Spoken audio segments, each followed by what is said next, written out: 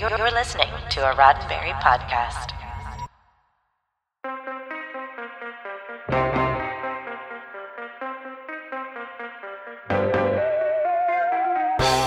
Let's say it's 1981, and you're the showrunner of Doctor Who. The most popular character on that show has just made a highly publicized exit, crushing the hearts of young fans all over the British Isles. You might think I'm talking about the departure of Tom Baker as the Doctor, but at the time, believe it or not, there was a real outcry over loyal robot dog K-9 leaving the TARDIS just 8 episodes earlier. With one season of Doctor Who under his belt, showrunner John Nathan Turner convinced his bosses at the BBC that a big outcry might mean there's a big audience for Doctor Who's first spin-off series.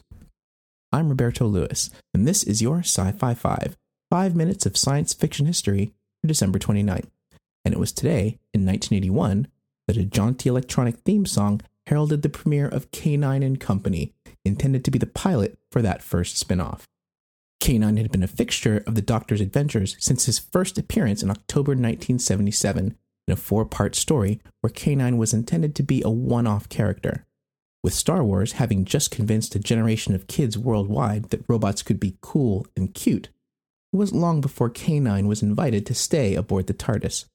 The remote-controlled prop, in combination with voice actor John Leeson's distinctive rapid-fire line delivery, was an instant hit with kids of all ages in the UK.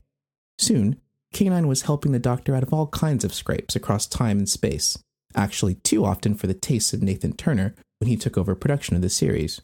He wanted K-9 written out of the show, with sensationalist tabloid headlines declaring that he was, quote, euthanizing K-9. The huge interest in the fate of what was still a radio-controlled prop prompted John Nathan Turner to start planning a spin-off series featuring K-9 without the Doctor. But that didn't mean there would be no familiar faces. Arguably the other most popular companion in the show's history, Sarah Jane Smith, would be sharing the screen with K-9, meaning K-9 and Company would be a comeback for Elizabeth Sladen as well. But not all pilots lead to a series, and sometimes the series does happen, but much, much later. K-9 and Company was a heavily promoted part of the BBC's holiday season offerings in 1981, but the storyline of its pilot, once K-9 was introduced as a gift to Sarah Jane constructed and sent by the Doctor, leaned heavily into black magic, pagan cults, and the kind of story elements that, while they used to be just fine for British kids' fantasy series, such as Ace of Wands, Sky, or Children of the Stones, were a bit less welcome going into the 1980s. K-9 and Company went no further until it did. A 2006 Doctor Who episode reunited the Doctor, now played by David Tennant, with Elizabeth Sladen as Sarah Jane, and she still had her own K-9 that she received in the K-9 and Company pilot.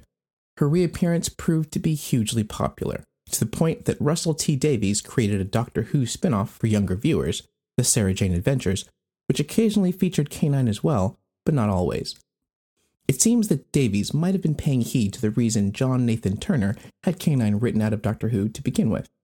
So it became a plot point that K-9 spent a lot of his time floating around in a vault that contained a black hole, something that kept him from appearing all the time, or from being too useful in helping Sarah Jane out. Poor K-9. Would he ever get his own spin-off? The answer to that is also yes. Having campaigned for it throughout the 1990s, Bob Baker, one of 2 writers whose freelance Doctor Who script introduced K-9, finally launched a K-9-centered spin-off in 2009. This time, K-9 was the only familiar character, as he found himself alone in an unfamiliar future and with a lot of technological updates, such as a smaller body that allows him to fly. Produced in Australia, this spin-off lasted a single season, but at least they too had the good sense to keep hiring John Leeson to be K-9's voice. How many spin-off series can a single pilot lead to? If you're as dogged and relentless as K-9, the answer may be as many as you like. In that context, though K-9 and Company is often regarded as a failed pilot, it doesn't seem like it failed that badly. Good boy, K-9. This has been 5 minutes of science fiction history, your daily Sci-Fi 5 for December 29th. Sci-Fi 5 is produced by Roddenberry Entertainment, executive producer, Rod Roddenberry.